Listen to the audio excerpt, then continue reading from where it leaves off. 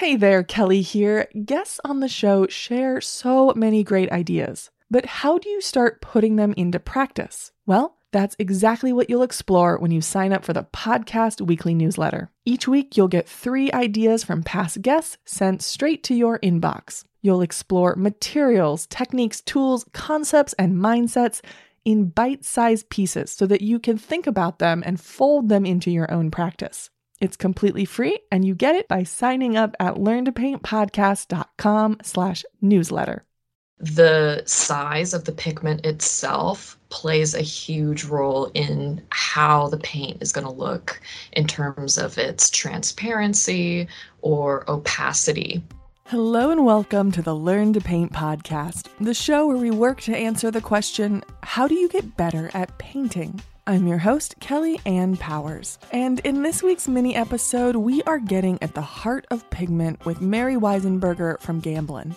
Paint has particular characteristics. We talk about them all the time on the show. But why are some paints more opaque than others? Why is the tinting strength in some pigments really powerful and others not so much? And what's the difference between student grade and professional grade really? All of these questions can be answered when we look into what pigments are themselves. And that's exactly what we're doing in today's episode. You'll discover what's inside your tubes of paint and why it matters. Now, Gamblin is a company that makes high-quality artist oil pigments, and while we do look through the lens of oil, so much of what we discuss extends to watercolor and acrylic. For show notes, head to learntopaintpodcast.com/podcast/episode 43. And if you find yourself really appreciating these conversations, consider supporting the show through Patreon. Head to learntopaintpodcast.com/support to learn more. All right, here we go. Hi, Mary. Welcome to the mini episode. Today we're talking about paint. So first, the basics. When we squeeze out any paint from a tube, what are we squeezing out? Thanks, Kelly. I'm real excited to be on the podcast. And that's a good question about what exactly is in oil paint. The basic ingredients are incredibly simple. For oil color, it's a simple mixture of pigment, which is the color, that's the main component, and then what's referred to as the binder for the paint, what holds the pigment in place. And for oil paint, that binder is oil. And there's a variety of different oils that you can use for a binder. I'd say the most common is linseed oil, being that it dries the fastest and forms a flexible paint film. But other companies use a variety of oils like walnut, safflower, in addition to linseed. But the 2 basic components are just colored pigment and the oil binder. Why is binder added to a paint? Like, what's the purpose of binder? Well, if you didn't have a binder for the paint itself, you would just have a fine powder as your material to work with, which is loose, can plume into the air, and is difficult to control. What the binder serves as is to hold that pigment powder into place and to give that paint its flow. Like when you're putting it in your brush and spreading it across the canvas, it's the binder in your paint that is giving it its texture and consistency, and also keeping that powder in place for your color pigment. Where do pigments come from? Pigments come from all over the world, and what's really amazing is how there are hundreds of different locations where pigments come from. Many are derived from mineral compounds from the earth. Iron oxides are a great example, like your browns, siennas, ochres. And then there are also pigments that are made from carbon and synthetically derived too in laboratories. So the origin of pigments is a really fascinating avenue of research because they are all over the world, and there's such a huge variety in terms of different colors and their purposes that they can do for an artist. You said those pigments are basically like powder. Do they all come in the same size and shape? Like when we're talking about the granular level, are all those pigments the same? They vary widely. And the size of the pigment itself plays a huge role in how the paint is going to look in terms of its transparency or opacity, meaning how opaque, or its coverage. The larger the particle size, the more opaque that pigment is going to be. And the smaller and finer it is, the more transparent it will look as it dries. And this can vary quite a bit from different pigments. And a lot of the time, it's just the inherent nature of that raw material. So when an artist is squeezing out, let's say, quinacridone or cadmium's more opaque and quinacridone is generally more transparent. Is that because of the particle size of the pigment? Exactly. And in fact, quinacridone is my favorite pigment, that I love its transparency so much. And comparing it to cadmium red is a really good side-by-side compare and contrast, because if you look at a cadmium pigment on a molecular level, it's very large, very dense, and round.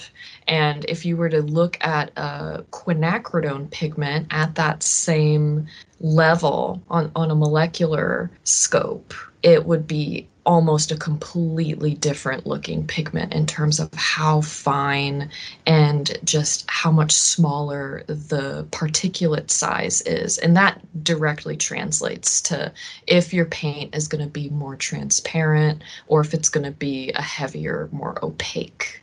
And that's what cadmiums in particular are really prized for by painters, is for their amazing coverage and their opaque nature, for just how strong that is. They're really prized for that. Well, then how does something like tinting come into that particle size? Does the characteristics of the pigment also affect the tinting quality, like how powerful it is? Yes, tinting strength as well. This plays a big role in the particle size of the pigment. And in general, a pigment's tinting strength can be reliant on how fine the particle size of the pigment itself is. In general, the more transparent pigments have a higher tinting strength than the opaque ones. So if you want to compare another example, a color like cerulean blue, which is very opaque, has a much more weak tinting strength than, by comparison, phthalo blue or Prussian blue, which are very transparent. Those transparent blues tend to really overpower a color mixture. Say if you were mixing with white to get a nice sky blue, you would need much less of that transparent phthalo than you would the cerulean to get to that specific light blue color that you were tinting. I love talking about this because when we first start out painting, we think like a blue is a blue is a blue. And then we realize very quickly, like, wait, why is this blue that I don't know the name of it because we haven't yet learned the artist color names, and this blue that I also don't know the name of it? Like, why are they doing such different things? And we often think like, oh, it's me. I'm messing up, but it's no, they just do different things. Yeah, and it takes some time and practice, but once you learn the different characteristics and personalities on how pigments perform, it can really open doors in terms of guiding you and getting your artistic intention. That's something that at Gamblin we've always strived to do for artists, is to be a technical resource when they have questions or need to troubleshoot something like picking out a palette for a specific painting. And it's really fun to watch as painters discover their palettes and really craft their knowledge so that they can learn so much in terms of what pigments have to offer for their artwork. And I should actually do a quick plug for Gamblin, and we'll have links to everything in the show notes. But Gamblin on their website has a bunch of great resources for artists, including places where you can like talk to an actual person and ask actual questions, which incredible. And I'll have links to all of that in the show notes. So Then thinking about particles and binders and all this, what is the difference between professional grade and student grade paint? That's probably a question we get more often than any when it comes to choosing your paint. And it's important not only for beginners, but also for a professional working artist, because knowing what's in your paint and how it compares can be crucial to your working process. The main difference between what you call a student grade and then an artist grade or professional grade usually boils down to the pigment load in the paint itself. So, an artist grade professional paint has the highest pigment load to the overall paint recipe. And with a student grade paint, some of that pigment is normally replaced. And Gamblin has our 1980 oil color line, and these are technically our student grade line, but professionals use them to great success. The pigment itself is often the most expensive raw material when it comes to the cost making an oil color. And in the case of the 1980 line, some of that pigment is replaced with what's called marble dust or calcium carbonate. And marble dust itself is a pigment, but it's a colorless one that helps contribute or extend the paint mixture. If you were to take our 1980 ultramarine blue as an example and directly put it side by side with the artist grade ultramarine blue straight from the tube, these two look identical to one another, and they'll feel the same. They will be really beautiful. Ultramarine blue just has such a stunning appearance. But where you would notice a difference between the two would be when you start to mix colors, and in the overall tinting strength, once again, contributes to this, because when there's less pigment, there's a lower tinting strength.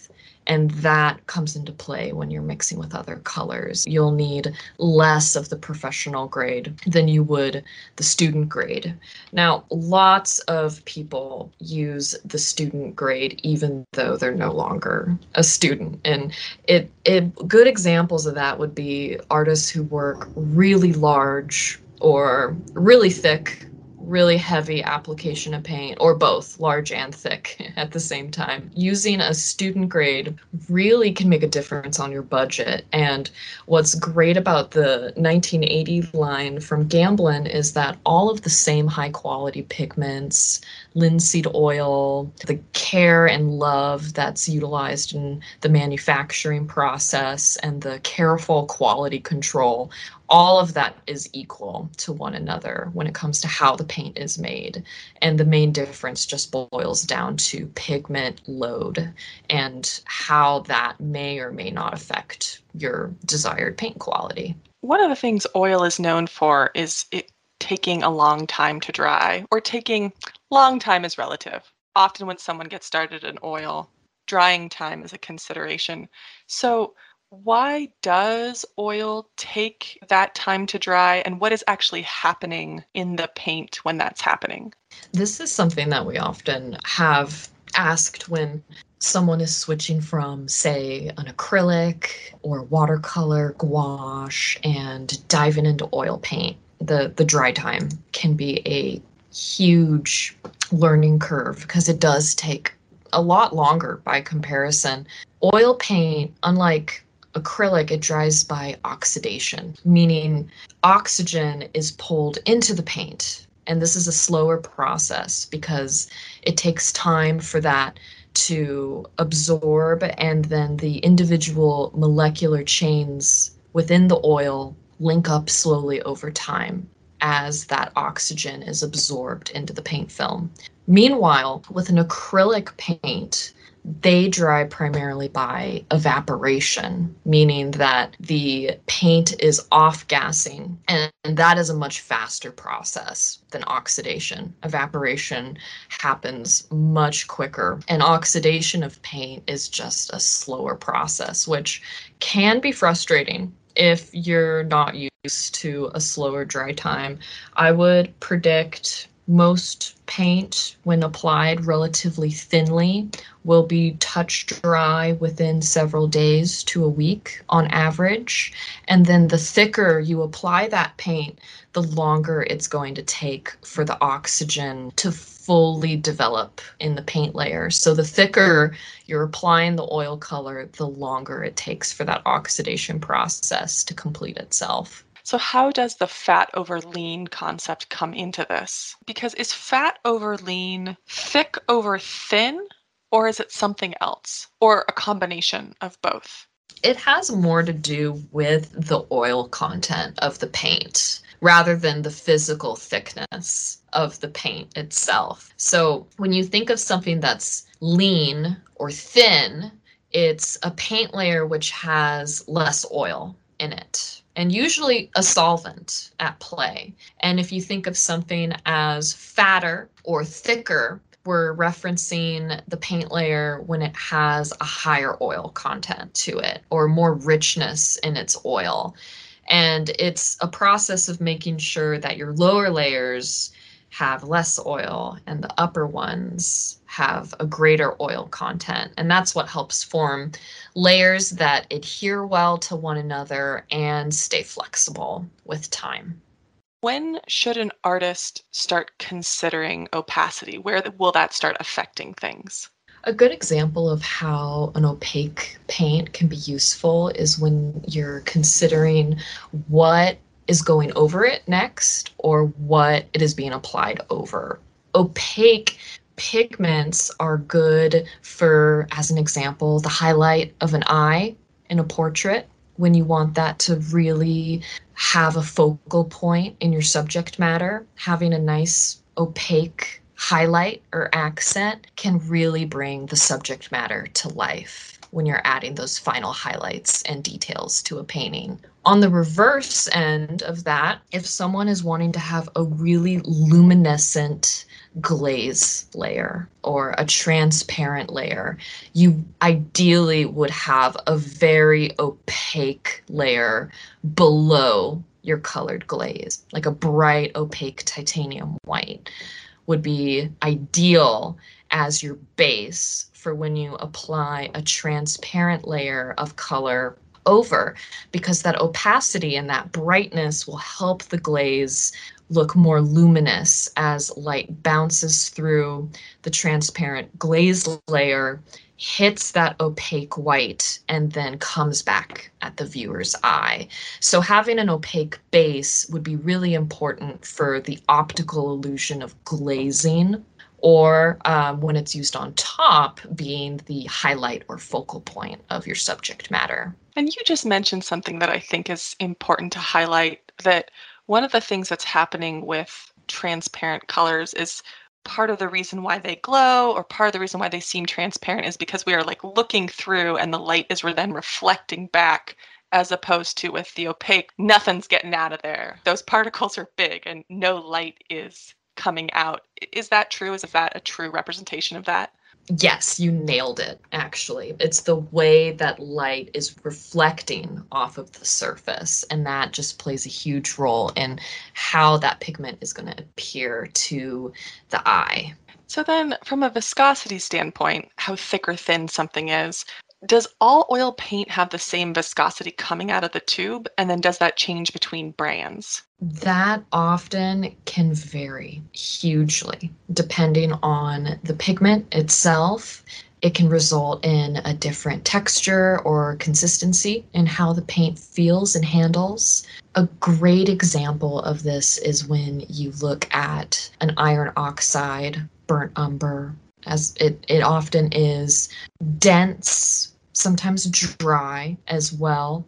The earth tone pigments in general have a thicker consistency from the tube, and they don't appear as glossy. They can often look more matte and dry. Meanwhile, a pigment like sap green is a great color example to contrast that against because it is oily and slick and very glossy and juicy from the tube. And the way that these paints can differ usually boils down to the characteristics of the pigment itself and how they handle. They're different personalities, once again. And for a paint maker, you can modify the consistency of a paint with either adding in more pigment or more oil. The more oil you add, often the looser and more fluid a paint becomes. In the Gamblin range, our colors all have a varying degree of different viscosities from color to color. And you can expect that too when you're comparing and contrasting different brands of paint. One company's burnt umber may be different than a different company's burnt umber, even when that same exact pigment is being used for the color. The formulation can change. And this boils down sometimes to personal preference and the color maker's, preference on consistency. And it's another reason why we offer a line of mediums and additives for artists in case they want to change the way the paint flows, make it more fluid, make it dry a little slower with additional oil, all sorts of ways that you can take the paint straight from the tube and then modify it. So if someone is just getting started with oil, is there sort of a basic kit that you would recommend? And does that include both oil and what the oil paints themselves and something else? Or could you just walk through your suggestions for how you would suggest someone get started in oil paint? Yeah, that can be intimidating too. And the best advice I can often give someone brand new to oil painting is to keep things simple.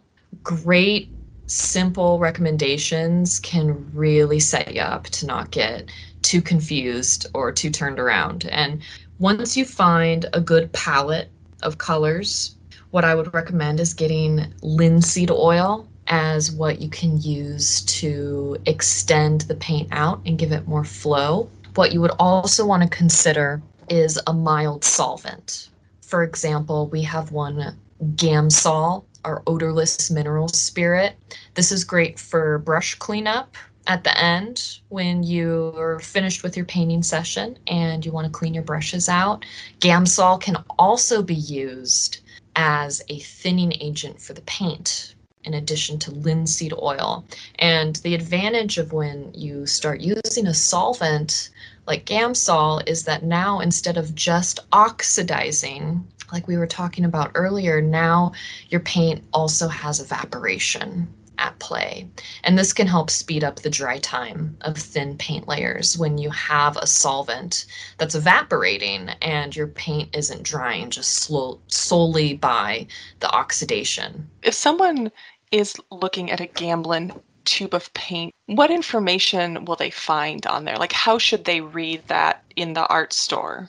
And when you do step into an art store, it can be very challenging with how there are hundreds of different colors to pick from. Typically, when you're looking at a tube of paint, the main thing you'll first see is the color name. Often, the color name has some connection to the pigment that's used. So, for example, if you have a color like cobalt turquoise, it's a cobalt-derived metal pigment that has a turquoise hue family. And usually, too, the paint maker will have a color swatch on the label printed. It will give you an idea of what that color is going to look like when you squeeze it out. The other information that you should look for when picking a paint is you can actually find the exact pigment index number that is used for the pigment.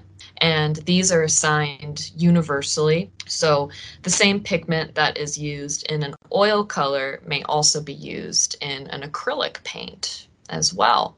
And learning those pigment numbers can be handy because sometimes the pigment really gives you insight on how that color is going to perform. If you're familiar with that pigment, you may also find that some colors have multiple pigments listed on the label, and this can give you more insight into how that color is going to behave. On the label too, there's other important information like the opacity or transparency. Is it semi-transparent, opaque, transparent?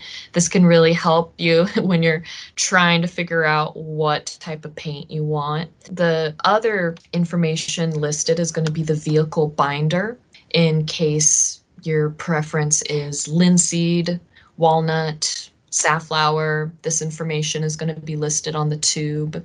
And finally, the light fastness rating is an important piece of information that you can derive from the physical label of the tube.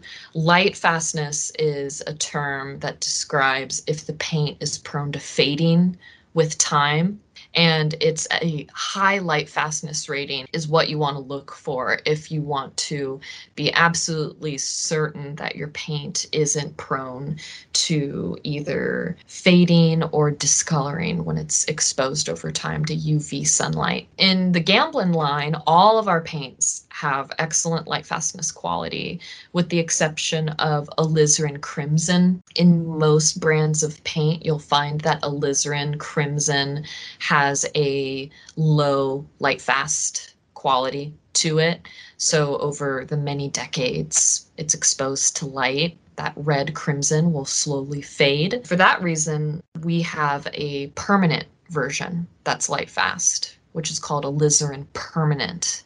And it's important for an artist to be looking up this information on their paint labels, because if you don't have quality light fastness to your pigment, that means your painting could fade with time, or you can also look into getting UV varnishes applied to it at the end if you do have a specific pigment that you prize, but it has a poor light fastness rating. You mentioned that word permanent at the end of the name of the paint, and sometimes paints will have similar but then different names.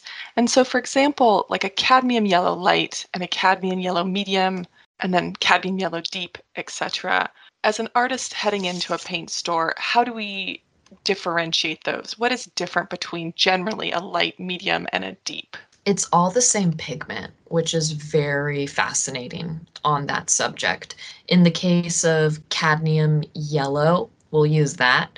It's all made from the same type of pigment, which is concentrated cadmium zinc. So when you're looking at the pigment numbers, they're all the same.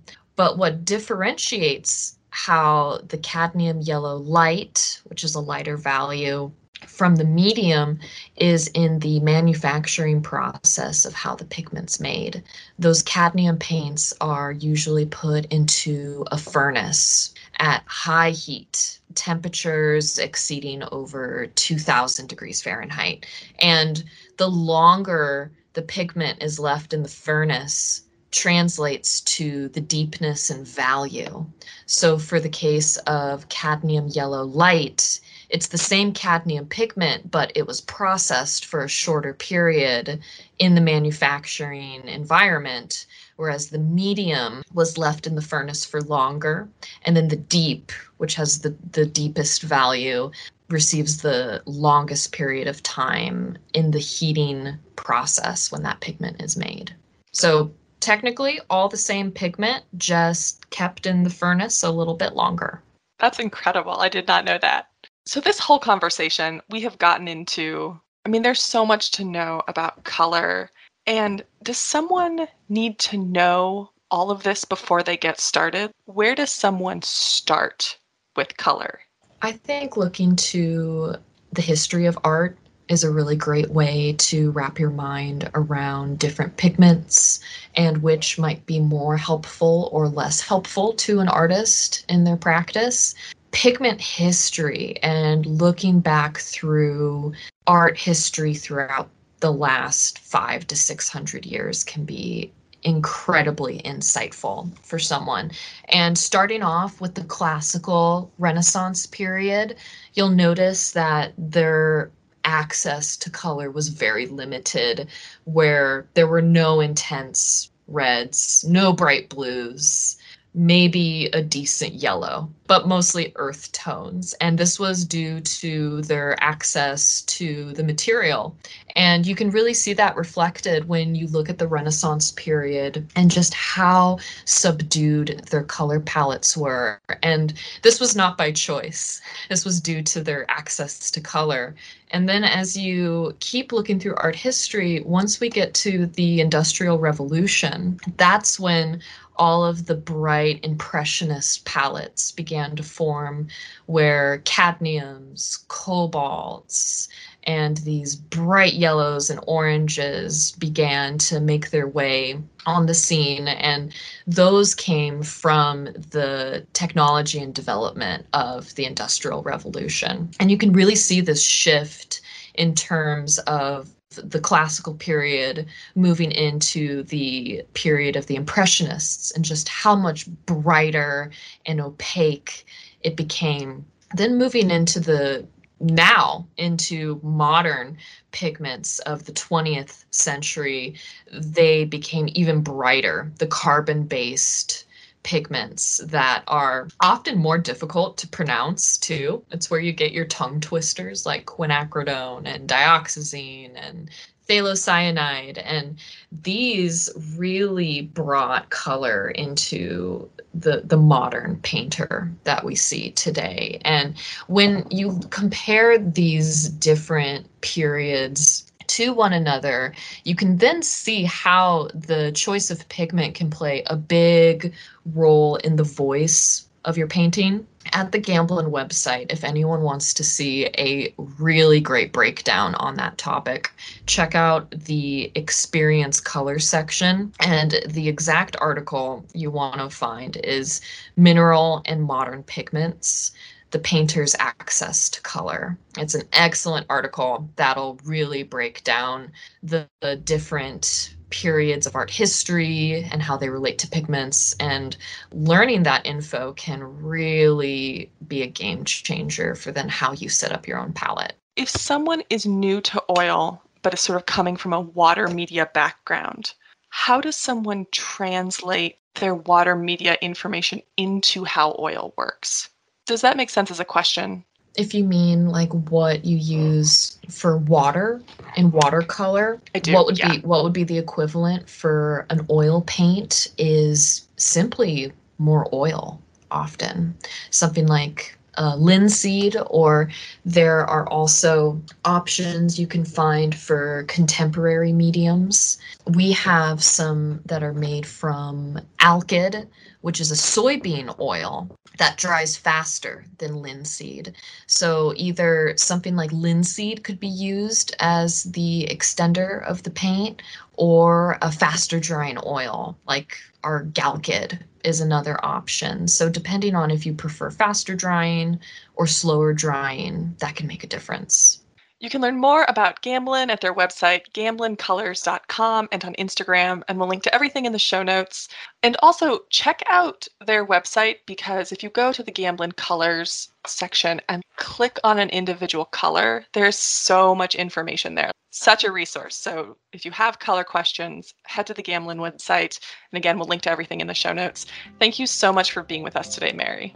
Thank you for joining me this week on the podcast. For show notes, head to learntopaintpodcast.com/podcast/episode 43. I linked to the article Mary mentioned and to some of the great resources Gamblin offers. Seriously, go check out their website. What a treasure trove for artists. But before you go, click like and subscribe on your listening app. And if you've got a few more moments to spare, leave a review of the show. This helps other artists find the show, and it makes a big difference. More big thank yous to everyone supporting on Patreon. You make this show possible. Extra shiny thank yous to High Gloss supporters: Andrew Atterbury, Debbie and Brian Miller, Rihanna DeRold, Janet Wheeler, Nancy Bryant, Catherine Ordway, and Pam Lyle. Happy painting!